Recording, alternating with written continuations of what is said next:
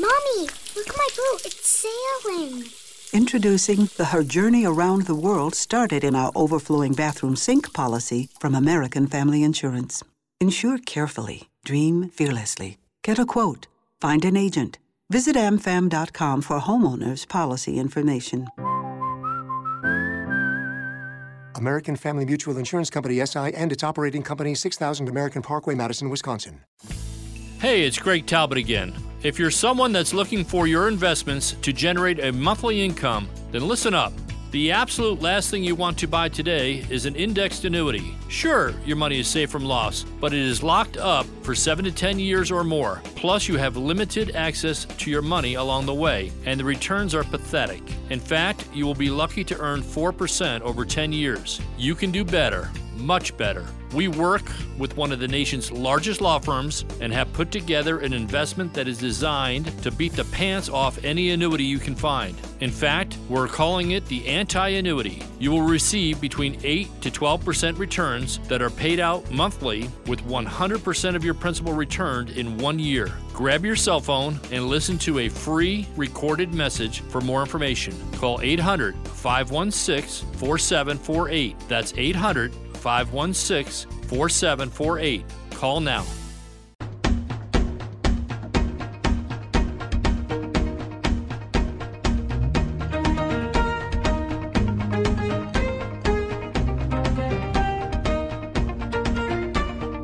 Doubt is a broken record that plays inside my head. I try to turn it down, but I can't quite drown it out. Welcome. Thank you for joining us today. This is Authentically You, social interaction for the mind and soul.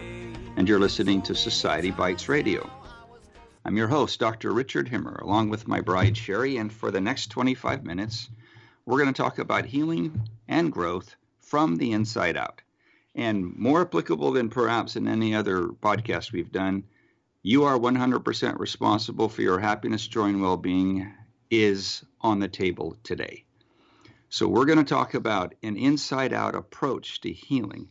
And Sherry, I want to introduce how I even got to this point, and then we can go down these 5 components of permanent change. Yeah, because a lot of people just say, why is change so hard? They recognize it, they have an increased awareness, and they're ready to actually tackle change. But they say, it's just, I try it, then it goes, then I can't do it anymore. Whatever it is, whether it's weight loss or trying to improve relationships by creating change. Well, they say that they're ready, but are they really? And this is the crux of the matter. As a general rule, humans would rather be ruined or crushed or belittled and sometimes even abused than they would rather change. The whole point is that if we go, and I think you were mentioning this the other day from an education standpoint, I know from in my office, if I push somebody beyond their comfort zone, and they've actually quantified that. So we're only willing to change up to 5% of our known of what we know. Well, there's a range. And so they call it the zone of proximity. What proximity meaning the axis of change that you're really able to create is somewhere from 5 to maybe 20% new material. You've got to be working from 80 to 90% of familiar material, even if it means that it's possibly maladaptive. We're not willing to give up the 80 to 90% of what our reality is. Yeah, I'm doing this emotional intelligence class, and the participants, I have about 12 people in the class, often say that they hit a point of saturation. And even though they're willing, they're there, they've paid to be there, they hit this point and they just can't go beyond it. And that's not unusual. And when you do these like all-day workshops, it's better to break it off into incremental components. So you basically can absorb in at most 20% of new material, a new idea, and new change. 20% seems like a lot of material. Right. I mean, that's the optimal that they're seeing out there in research. I don't normally see that in my office. It's probably a smaller chunk, isn't it? Yeah, and when we do that in the office, it's also incremental over from 1 week to the next. Right. But when you get beyond an hour and a half to 2 hours, that becomes very challenging for the person. But anyway, let's go back to what was going on here. I was sitting in my office and I was asked the question, what's the process of healing for people who come into your office? So I walked up to the whiteboard and I started writing down kind of where we start with and where we go from. And unbeknownst to me, I'd been doing this for a really long time. I just never, quantified it. Yeah. And so I wrote it down and I came up with 5 components. Now, just like Stephen Covey's 7 Habits of Highly Effective People, there's more than 7. Sure. 7's just a great number that he chose. So keep in mind. And if you were to put them all out there, it would be too overwhelming. It Again, is, proximity, the zone of proximity. I was just reading a book that says here it is. I'm reading a book right now, just going over, it's called Emotional Intelligence 2.0. There's like 66. It says there are 66 points here we want to cover with you. But if they'd have said 66 points to emotional intelligence, that probably wouldn't have been so. Nobody would have bought that book. Right. They would have been overwhelmed just by the title. But Emotional Intelligence 2.0 is a second version. Okay, that makes sense. And then they can say, yeah, we're going to cover 66 or 60-something. So here are 5 components that I want to address that we've been doing in my office for years. But now I've got into a nice, succinct way of approaching them. It's actually made it easier for the client to grasp what's going on. So I want to start with a term that I hear. It's very ubiquitous. These 2 words are probably the 2 most unintelligent, uninformed words in the English language. And those words are, I know. How often are you sharing information with someone and they go, I know? You work with an addict, I know. Oh, here's my favorite one. You're talking to teenagers. I know, Mom. Mm-hmm. You need to do your homework tonight. I know. Have you got homework? Yeah, I know, Mom. No. This I know. Just think about conversations during the day between friends. How often I know comes in there. Yeah, I know what you're talking about. I know what you're feeling. I know exactly what that's like. So as a takeaway, right at the beginning, be mindful of how often you use and you hear the term, I know. Well, and think of the message. I like to think, what am I training my brain in the moment? And when I'm saying I know, I'm basically saying I'm not willing to accept anymore. Stop. It's kind of I put a stop valve on. And there may be reasons, but I know doesn't really match what you're doing. Instead of saying, I know, like to somebody who's saying, okay, do this, do that. And you go, I know.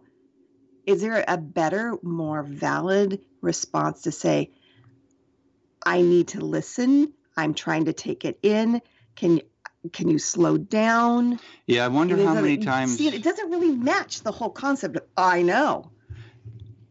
My perception is listening to you talk is sometimes people say I know when they've hit satiation. Exactly. That makes sense. Exactly. So it's really a miscommunication that we're using. But in some cases, and tell me how you perceive this. Sometimes we say I know because we just don't want to hear what you have to say. We want to tell you, or we want to act like we actually know because we're embarrassed when we don't. Mm-hmm. So I was watching a meme from Samuel last night. He was showing the ski thing. Remember that? Yes. What's those guys? Dude Perfect. Dude we Perfect. Love following Dude Perfect on great YouTubers. And there's 3 guys sitting there filling out the rentals for their skis. So am I a beginner? Am I 1? Am I level 1? Am I level 2? Am I level 3? And the guy yells, okay, what are you, dude? And he goes, yeah, I'm expert. I'm level 3. And then finally the guy who thinks he's a beginner, maybe an intermediate, goes, yeah, I'm a level 3. He goes, what am I doing? Well, that just kind of explains Dude Perfect right there, that they're always upping each other, whether they're capable or not. So I want to go over the 5 components, and then we'll kind of break them apart. So the first component that we have here is heal thyself with an inside-out focus. Number 2 is to increase your awareness and move to acceptance. Number 3 is to discover your authentic self. The purpose of the show. Yeah. What is your identity? Who are you? Number 4, develop your emotional intelligence. In other words, become a lifelong learner. And then number 5 is to practice deliberately, or deliberate practice. So as we walk and we break these apart, I want to throw out the quote that we've done so many times in the show by Richard Rohr. Life is divided into two parts, first half and second half. Change, in this case, what we're trying to do, means you cannot travel the second half of life using the tools of the first half.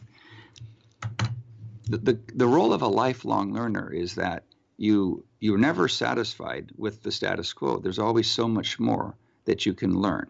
So we want to move down this road of, if you identify yourself as a lifelong learner, then change is going to be ubiquitous. So the antithesis of that lifelong learner is being stuck in the I know, right? And shifting yourself like, I've already got enough. I don't need to learn anymore. It's all good enough.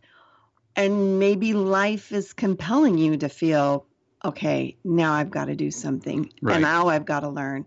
But when you're in that space of curiosity and wanting growth, it's always a better place. One of the things, and I'll jump ahead of myself real quick, that I have my clients do is keep an awareness journal. An awareness journal for me is 3 lines. That's all. The first line is, what did you learn today? Can you say what you learned today in 1 sentence? Number 2 is, what did you notice today? Something new, a new awareness, 1 sentence. And then number 3 is, how did you advocate for yourself today? 1 sentence. That process alone elevates your awareness of what's going on during the course of the day. You're now attuned to what's happening. So that's a 3-sentence awareness journal daily. What I learned, what I noticed, and what I advocated. Yeah, because most people, okay, this is what I've noticed, and then we'll move into the 5 steps. Too many of us go through life asleep. We're kind of daydreaming. It's like driving to the work every day, and it's a 30-minute commute, and you have no memory of what you just did. And we're letting life act upon us rather than us act upon it. Yes. So by knowing that you're going to write down 1 sentence today at the end of the day of something that you learned, you look for what you're learning. You've primed your lens. Yeah, and then you're aware of something new. Awareness is so powerful in the emotional intelligence world. So, and that's not in today's conversation per se, but, and then the other thing that I've noticed is too many people don't take care of themselves. They're not really getting enough sleep, eating the right food, taking the time out for themselves. That awareness, ability to advocate for yourself by putting the oxygen mask on first is so paramount to being happy in life. Number 1 now, heal thyself with an inside-out focus. Now, precursor to that is, this is not simplistic, but it's simple. But it's not complicated. It is a shift of focus. And it's a big shift, but it can happen in an instant once you grasp what it means. So I have a story here to share. This is probably 10 years ago that this happened, but I've written about it in my book. I remember working with this couple, and they were really frustrated. They were at a loggerheads, and they were working on just communicating with each other. They have 2 children, a boy and a girl. And during the initial interview, the wife, when it was her turn, literally undressed her husband and just tore him apart. She complained about just about everything that he did. He was, according to her, the primary cause of their hardships. So I asked her, I said, what is it you've done in the past when you've tried to work with them? And so she shared. I happened to be taking notes, and she itemized about 7 things. They were: I yell, I nag, I complain, I plead, I cry, I scream, and I criticize. So then she explained what he doesn't do. And I'm just trying to catch the spirit of what she's saying here. And then she says, well, he doesn't follow through on anything. His organizational theory is chaos. Those were her words. He avoids important conversations. And so I'm taking notes. And then I said to her, okay, then tonight when he frustrates you, what will you do? To which she said, probably one of the things I mentioned. So I asked, how have those behaviors worked for you in the past? And she said, well, not very well. And then perhaps not the most brilliant statement that I've ever made, but I said, then how will yelling, screaming, or criticizing your husband tonight change his behavior better than it was in the past? And there was just dead silence on the phone. And she just said, I just never thought of that. But, and the point being that until you focus your attention on you, the oxygen mask it has multiple applicabilities. So let's break down that. Focusing the attention on you it's not all about you, but. Not in a narcissistic way. I'm saying she might have been feeling like she wasn't getting what she wants. No, it's about healing and changing yourself versus fixing those around you. And that's the shift of focus. And that's where the step 2 is moving to acceptance. She was in total resistance. And that resistance means she's going to carry that negative energy towards everything. Well, and she may not have defined it as resistance, but what really it was a source of seeking to control others. Agreed. Now I'm going to go back and address what you said. It's not so important that she sees it or doesn't see it as resistance. It's right. What is. Right, true. It's that negative energy that she was carrying toward her husband. And in my experience with this type of a scenario, it doesn't matter how hard he tries to improve, it will never be enough. Right. So her degree of insatiability in that relationship will only continue to escalate because she's so hyper-focused on him. Yep. And it's a true situation, a true brew of codependency because she's focused on fixing others, which means you're only going to see the negative. Right. And so we want to move to the next one, and that is increasing your awareness so you can move to a place we call acceptance. And so when your awareness is raised, you see the invisible, you hear the unheard. Now let's say awareness of what? It's really the awareness of that focus about healing thyself. So it's self-awareness, not other awareness. Would you not say that's true in this case? In order to get to acceptance? In the awareness journal, that's kind of what you're trying to be aware of. You know, it's okay to be aware of other people, but it's more important that you're aware of yourself, of what's going on in yourself. For example, let's just, for argument's sake, let's just say there's something that you do in the home that just triggers me constantly. It just moves me to get really frustrated. Well, like not separating my socks in the laundry. That's an excellent example. Can we just go there? So poor Richard here, I have a broken wrist, and here I am going on to my 3rd month of being in a cast, has had to take over a lot of household duties, which means his awareness of how I do certain things has Let's just say it's risen. Skyrocketed. Yeah. And one of those has been discussions about why in the world you fold your socks when they're dirty, right, going into the laundry, so that whoever's putting them in the wash has to unfold them again. Yeah, don't make no sense. Well, and like so they don't get lost. It doesn't make no sense to me. So the sock monster doesn't eat them, so that they get in there together and so forth. But there's, reasoning on both parties' side. Well, yeah, and I came from a position of frustration. I'm putting all the dirty clothes in, and I have literally 4 balls of socks at the bottom of the hamper all rolled up. It's like you're ready to put them away. And I'm thinking, that don't make no sense. They can't wash like that. Now I have to slow down, undo the socks, and put them in one by one. And then you come up and explain. Well, I've just learned from my personal experience, I'm not having to chase socks out of other places if I do it that way. And that was fine. But the awareness for me was that it's pay me now, pay me later. Not in a bad way. It's just that you have to undo them eventually anyway. Right. Okay, so there is an awareness, and yes, I hope you feel sorry for me. I've been in that kitchen laboring away. I do feel sorry for you. For a long time. As well as myself. Although thank you for doing the dishes this morning. I meant to get to them. I just didn't get to them. Well, there were only 3, so I could do them. Right. It's when there's 20 that I leave it for you. Okay, so we want to talk about, that was a good example of awareness. Yeah. Now we want to talk about what is acceptance. Oh, I was in the middle of my quote. So I'm going to finish my quote. When your awareness is raised, you see the invisible, you hear the unheard, and you understand the incomprehensible. Because if you don't see or hear what's there and you don't understand it, it's going to control you. So the question was, in my first example, this wife was being utterly controlled by her lack of awareness, and yet she was then projecting all of the frustration on a husband when she herself has so much more control over what's going on in her feelings. This is suffering versus pain. Just because you have pain, just because you don't feel good, doesn't mean you have to suffer. I was frustrated that these socks were in the bottom of the hamper, but I can tell you there was no suffering. No. Didn't suffer. Well, and it's a good example because there isn't suffering and there isn't angst about it, but it's one of those little problem solving that was unique. And after 37 years of marriage, it was new. It was new to us. Well, yeah, I didn't know how maladaptive you were doing the hamper. I have to come and fix everything now. It's a good thing you have me here to help you. And I can tell you things about the kitchen now. Do you want? Maladaptive. Oh.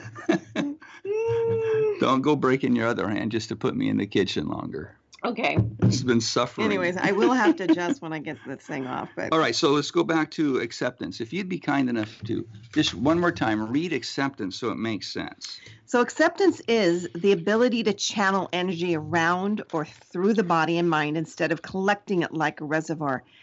It is civility with boundaries without being flooded or giving away your energy to another person or behavior. Acceptance is the notion that trying to get out of your pain amplifies it. Acceptance is recognizing that pain, maladaptive behavior, and evil exist.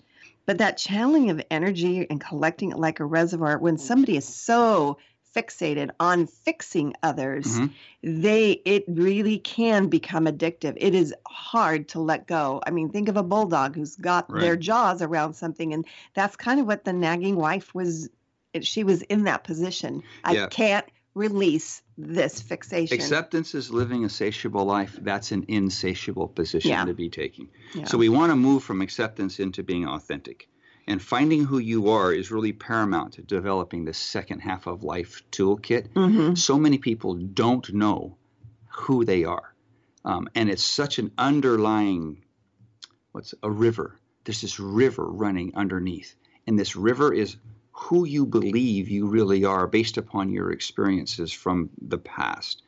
What we're trying to do is get people to discover who they really are.